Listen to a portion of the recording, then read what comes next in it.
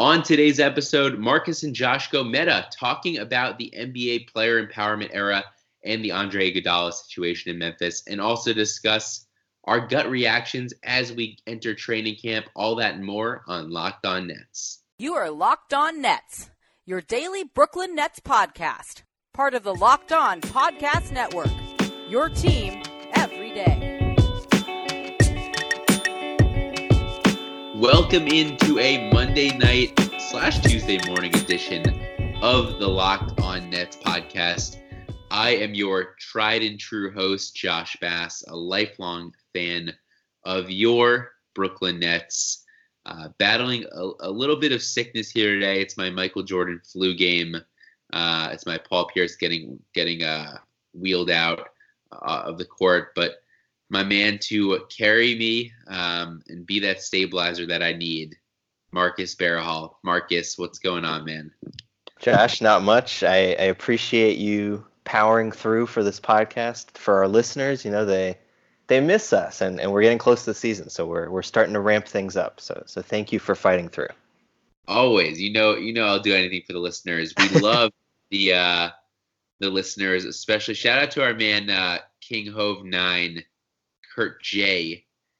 He was very complimentary of us over the weekend, said he loved the show. Marcus, who knew we had fans? I didn't even know this. Yeah, are you sure that's not a bot? I think it might be, actually. We just have hate listeners usually, is what I thought. But no, this is good. This is good. We're back. Yeah, I know. Today, actually, as we record on late Monday night, is 1 month to the Nets season opener against the Timberwolves, so we're in the home stretch now. Yeah, no, I'm very excited for this. We're less than a week away from training camp starting. Preseason's on the horizon, and Marcus, I don't know about you, but I just hate football now. So so excited for basketball. Yeah, it's tough to watch. I didn't watch any of it really last year just because of my work schedule, but I've been a little bit more free on Sundays this year, and I don't know, it's lost something. It definitely has. I don't know. I used to be a huge Jets fan, as both of us. I guess you still are. I used to be, but I just can't get into it anymore. I can't get into anything. But it's so still prevalent in the lexicon of the world and in conversations. I feel like I'm missing out, but I'm just nodding my head along. Yeah, this guy with a mustache on the Jaguars. He seems cool. Yeah, he threw that touchdown. That was definitely awesome, man. But I don't know. I need basketball to get going so people can talk about Kentavious Caldwell-Pope and Reggie Bullock. Yeah, I feel like if there was no fantasy, I don't know if any of our friends would even follow football. That's true. It would just be Gavin, host of Locked. He's a diehard. He is. He's not letting go anytime soon. So on today's show, I want to address a couple things. I think the Andre Iguodala situation and everything that's happened to him upon getting traded from Golden State to Memphis is very interesting, and want to start there. And then we'll kind of get into some prognostication as we enter into training camp, how we're feeling about the Nets, general pulse check, our thoughts on status within the Eastern Conference. But let's get into this Andre Iguodala situation. Him and the Grizzlies were kind of at an impasse. The Grizzlies didn't want to buy him out without giving him, without kind of taking a significant portion of his salary away. Iggy was obviously entitled to the money, so he didn't want to do that, but also didn't want to play for the team, just given that this is this officially his last year or kind of in his, obviously, twilight of his career? But what's the update there? Yeah, I don't think it's anything official, but it definitely could be. I mean, he's 35, so he's near the end. Right.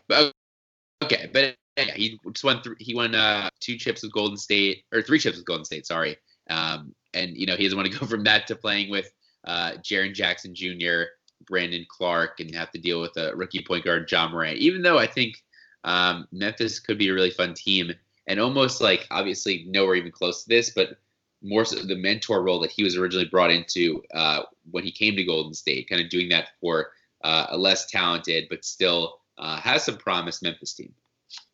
Yeah, for sure. And he's a guy who the last couple years hasn't really done much of anything in the regular season, but then once the playoffs come around, he's a huge piece, or he has been a huge piece for the Warriors, but on both ends of the court, really. And to kind of switch to this type of team where they are almost definitely not going to make the playoffs. So he would really just have the regular season, which is something that I think at his age he doesn't really care about. And the only reason he's playing is for the playoffs. Like, it's almost like he should sign a contract with a team that was like just for the playoffs and like just avoid the regular season. Yeah, no, he should. It's what he's saving up all of his energy for. I don't think he's going to get paid that much just for the playoffs. Actually, who knows? But anyway, so they reached a mutual agreement, the Grizzlies and Iggy. He's going to skip training camp. He's basically not going to play. They're going to look for a solution to find him a home of at least someone who's going to be kind of in the playoff mix, I would think. It's tough to find a fit, just given that he's making $17 million a year, and a lot of other players that make that much money on these contending teams contribute a lot more to at least the 82-game season than Andre Iguodala does. And I think it brings up an interesting question regarding player empowerment, Marcus. And it's such a kind of so completely different than the NFL, where there's no guaranteed salaries and the players have no say over things. But in the NBA, all the contracts are guaranteed.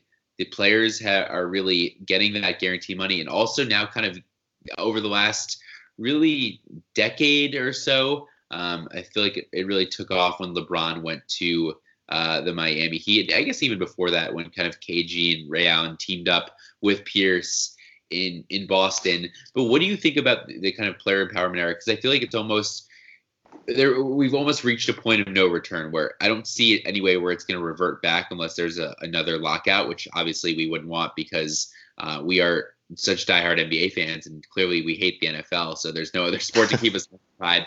But when it comes to with guys like Andre Iguodala that are very much towards the end of their career saying, hey, I want my $17 million. I want my cake, and also I want to eat it too. It just makes me feel uneasy where it's like, I don't see a way that this kind of gets better. I feel like tensions are going to continue to rise amongst players really just trying to handpick their destination. And it's going to leave teams like Memphis and some of the other smaller markets that are rebuilding completely out in the cold. Yeah, I think that I'm like completely pro player, like for the most part, but I think that what you're saying about this particular situation makes sense because like Brian Windhorst made a great point on The Jump earlier today about how Iguodala, like once he is or if he is bought out, once that happens, he'll be able to sign like a new contract with another team, and the veteran minimum is $2.6 million. So he's going to be making more money, so he can afford to give some of it like back to the Grizzlies right now. And I just think that like if you didn't want to be traded to a team like Memphis, like maybe negotiate a no trade clause into your contract. Like there are ways where you can kind of control your fate in that respect. And I know that like a guy like Andre Iguodala is probably not going to get a no trade clause, but I think that that's like the type of thing where like you sign the contract, you like they don't have to buy you out, they don't have to do these things.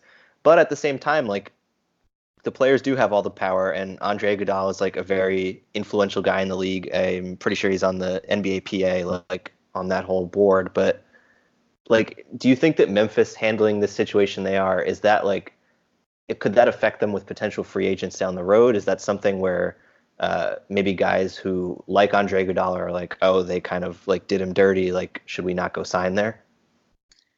I don't even think it's doing him dirty because it's all about how their team is on the court. Because if they end up having a good team, then people are going to want to play there. And because it is a market where it's small, but one great barbecue. So I don't know, Andre Iguodala, you could get some awesome barbecue. You can make your way over to Nashville and get some hot chicken. Read all the Ringer articles on it. But I think at the same time, it's like also when it becomes relevant, when they actually are very good. And they're trying to sign like top tier free agents, or not top tier free agents, but guys that can really help contribute to a winning culture. Who knows if the organization's going to even be in place? Obviously, Chris Wallace has been there forever. I think he's been the GM for at least a decade now. But in 3 years' time, he could not be there. So I think these things are so constantly evolving. The Nets were a laughing stock 5 years ago, and now they're considered with their GM and coach tandem to be kind of a model organization. So I think players have more short-term memory about these things, and it is very situational.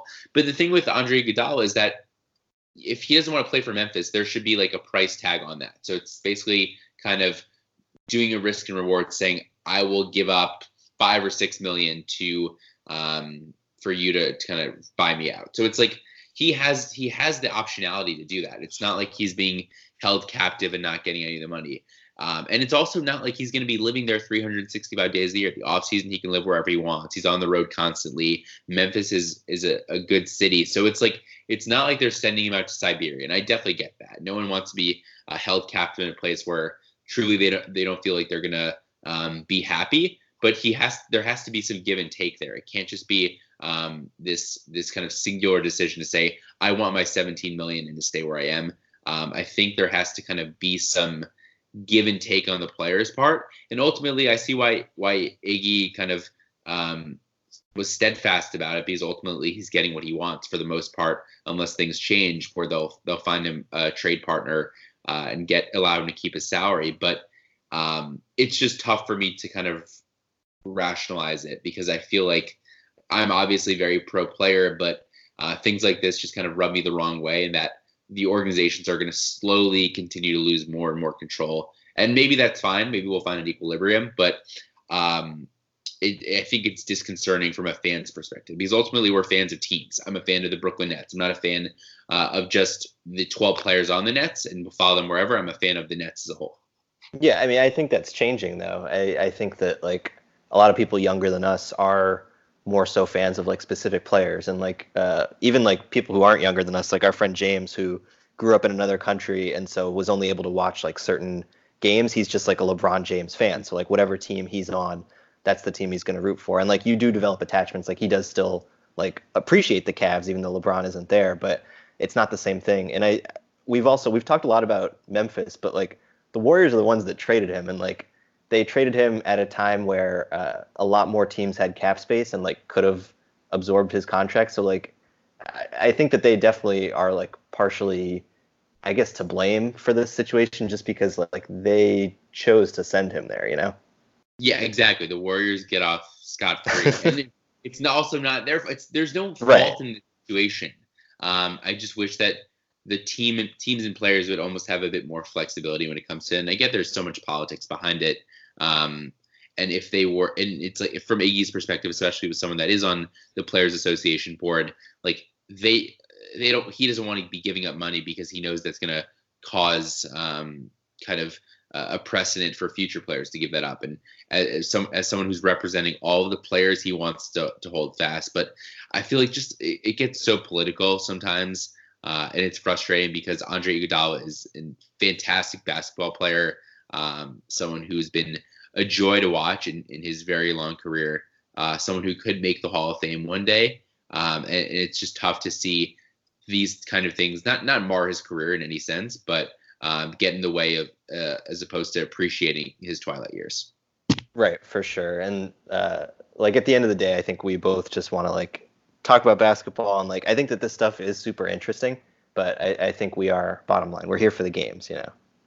Exactly, we're here for the games, and like, I do like the drama, but I feel like not this type of drama. I like more Twitter drama, just like seeing crazy things that teams do. I like seeing the Orlando Magic, like, leaving their free agency target whiteboard and posting on Twitter. That's what I like to see. I don't like to see really, like, tough contract negotiations, but stalemates between players and teams. Yeah, we want more of Paul Pierce tweeting out, like, screenshots of emojis.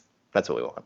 Yeah, exactly. I love that. I think what I'm going to do this year is compile a running list of all the great moments that happen on Twitter, because I forget so many of them. Oh, that's a good idea, actually. Our friend Cam is trying to, like, write a book of his favorite tweets. So this is in a similar vein. You writing a book? He's more just, like, printing out screenshots, I think, of his favorite tweets and then putting them into a book. I don't know. Yeah, interesting. This is good conversation fodder the next time we get brunch with him. Oh, for sure. That's good. We'll report back on that brunch, but now let's get into the Nets. Enough with kind of the broader NBA. You come for the local analysis of your favorite team. And when we want some local analysis of the food market, we go to DoorDash. Long day at work, still stuck in the office. I've been there. Treat yourself to the meal you deserve and have your favorite restaurants come to you with DoorDash. Right now, our listeners can get $5 off their first order of $15 or more when you download the DoorDash app and enter promo code Locked On, LOCKEDON. Marcus, so training camp is upcoming. The Nets will be venturing into Shanghai after that for some exhibition games.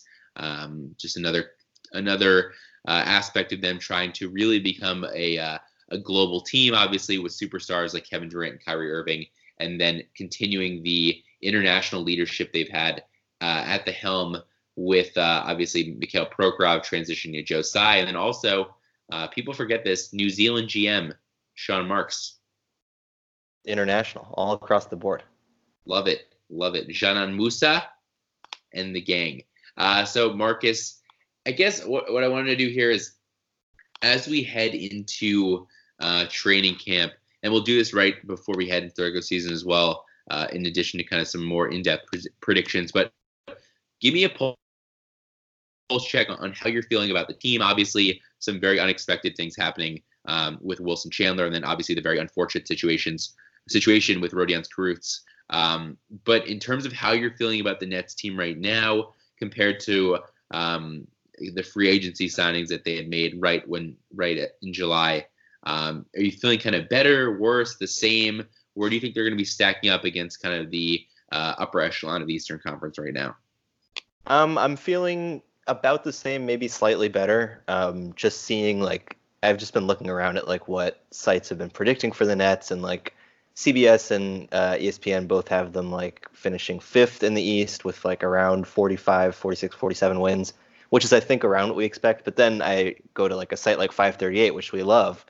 Shout out to Chris Herring, but they have the Nets finishing 38 and 44 and in 8th place in the East. And so like I know that that's just one site, and that's a prediction that's based on like their algorithm, which is probably at its most wrong like before the season starts, before they've seen like chemistry and all that stuff. But even still, I think that the Nets could surprise some people. I'm expecting them to finish like at worst 5th in the East, and I think 3rd or 4th is like within reach, especially if Victor Oladipo doesn't come back right away or is hampered when he does come back in November or December for Indiana. And I'm just not really buying like what the Celtics have. I like Enes Kanter as a person, kind of, but as a basketball player, they're like pretty flawed with him and Kemba as like that tandem is just going to get roasted in the pick and roll, I feel like, every night.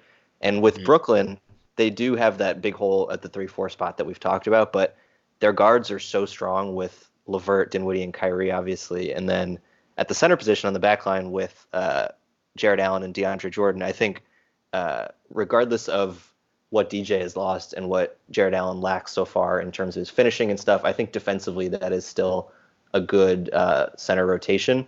And then with Joe Harris, I think they have shooting on the outside. I think they have just like a nice balance and a nice mix of players to win a lot of games in the regular season, and then hopefully develop that cohesion towards the playoffs and maybe reach round 2. Yeah, no, I think that makes a lot of sense. And I agree with you on being skeptical on Boston, because like regardless of Kanter coming in, obviously we know he's a flawed player, even though he is very talented on offense. Horford, huge loss, and Kyrie and Kemba, you want to say that's a draw. Like Baines is a really good player that they lost.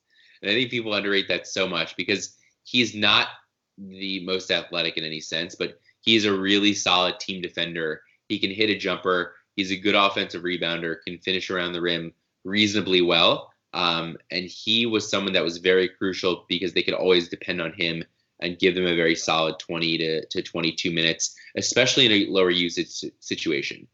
Because now Kanter, he likes to post up a lot. He's very good at it. And I don't think he's going to be a malcontent because he's always someone that's just very happy to be on it where he is. But now you have a lot of perimeter players. You have Kemba Walker. You have Jason Tatum. You have Jaylen Brown, who's entering his final year of his rookie contract. And I think he's going to want to prove himself a bit more as kind of a playmaker and scorer, because it's an area where he's definitely stagnated since coming into the league, and not really his strong suit. But I think he might be one of those guys that says, hey, if I want to get a nice size contract, this is what I need to step up my game. And I'm worried for them that they might have too many perimeter mouths to feed. But I think the Nets can play off each other pretty well because LeVert is someone that likes to have the ball in his hands, but really is much more natural, I think, as playmaking for others. And obviously you have Kyrie and Dinwiddie that can are definitely both very much shoot first, score first. But I think Kenny can balance their minutes up enough. When you look at the 538 projections, it really comes down to that they're not super high on really Taurean Prince and Caris LeVert. So LeVert, kind of his offensive plus minus that they give, which I think kind of is the rating that you add to either like the offensive or defensive efficiency, how much value they're adding. They have LeVert as kind of a neutral on offense, nearly a -1 on defense, not high on Taurean Prince also.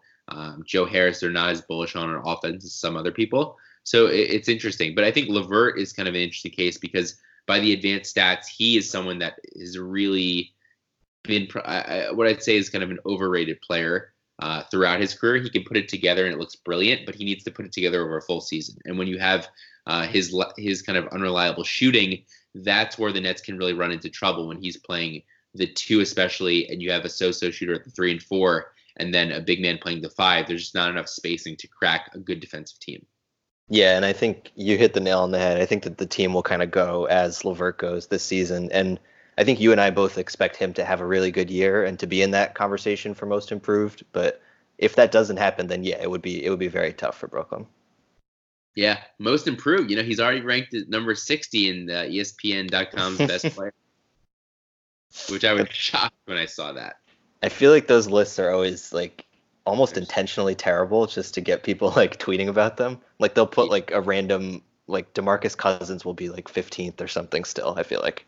Yes, I could. They're like always 2 or 3 years too late. The Ben Goff one on SI is actually pretty good. I think it's pretty accurate. They had Spencer Dinwiddie in the top 100 last year. I feel like both Dinwiddie and LeVert should be in the top 100, but I'd put them both kind of in like the 85 to 90 range. Like LeVert at 60 is just criminally insane to me because he hasn't put it together for a full season or even close to a full season. It's really kind of been a 10-game spurt, a good playoff series against Philly. Do I think he has the potential to get there? Absolutely. But I need to see it first. So it's interesting. But I feel like on the individual player level, with all the Nets guys, I do feel really good about it. I'm just really excited to see how it fits together, especially I think the Kyrie, Dinwiddie, LeVert triangle. That's going to be my favorite part to watch. And also to see how Kenny manages DeAndre Jordan taking him backseat to Jarrett Allen. Yeah, I'm excited to see how much Kenny plays the lineup of like Kyrie, Dinwiddie, LeVert, Joe Harris, Jarrett Allen as a fivesome. Because I feel like those maybe are the Nets' 5 best players, but it's going to be tough to get them all on the court just because it's basically 4 guards plus JA. Yeah, well, I feel like they went to that a little bit more frequently the latter half of the year. Yeah, definitely. Yeah, but that was also a lot of that was because I think Dinwiddie was really struggling after he came back from his thumb injury. He just wasn't getting to the basket as much. He had like that big funk, especially for 10 games or so. And I think at that point, like they had been relying on Dinwiddie just to create offense by himself, and he was with lineups where he was just handling the ball on every possession and just taking it to the cup. And I think once they didn't have that, Kenny was like, okay, let's just get 4 good offensive guys on the court and see if we can make something happen because we don't have the horses that can just do it on their own, like a Houston can, for example. Yeah, and I feel like, I mean, Dinwiddie's going to come off the bench, I'm assuming, so it'll probably be like a guy like Taurean Prince in that 3-4 role for the most part, but I'm just interested to see like if they close with that lineup sometimes. I think that could be really cool. It will be fun. It will be fun to see how Kenny juggles everything. I'm just so jazzed up for training camp. No pun on David Locke, but it's going to be really good. We're going to be there to cover it every step of the way for you guys. That's going to do it for today's podcast. Please subscribe to us wherever you get your podcasts, whether that's Himalaya, Apple, Spotify, you name it, we're going to be there. Follow us on Twitter at LockedOnNets. If you prefer Marcus, which I'm sure almost all of you do, it's at Marcus Barahal. Me, I'm at JMbass_, but you don't have to choose. Just follow us both. Please rate and review, and we will be back soon. And until then, be well. Bye.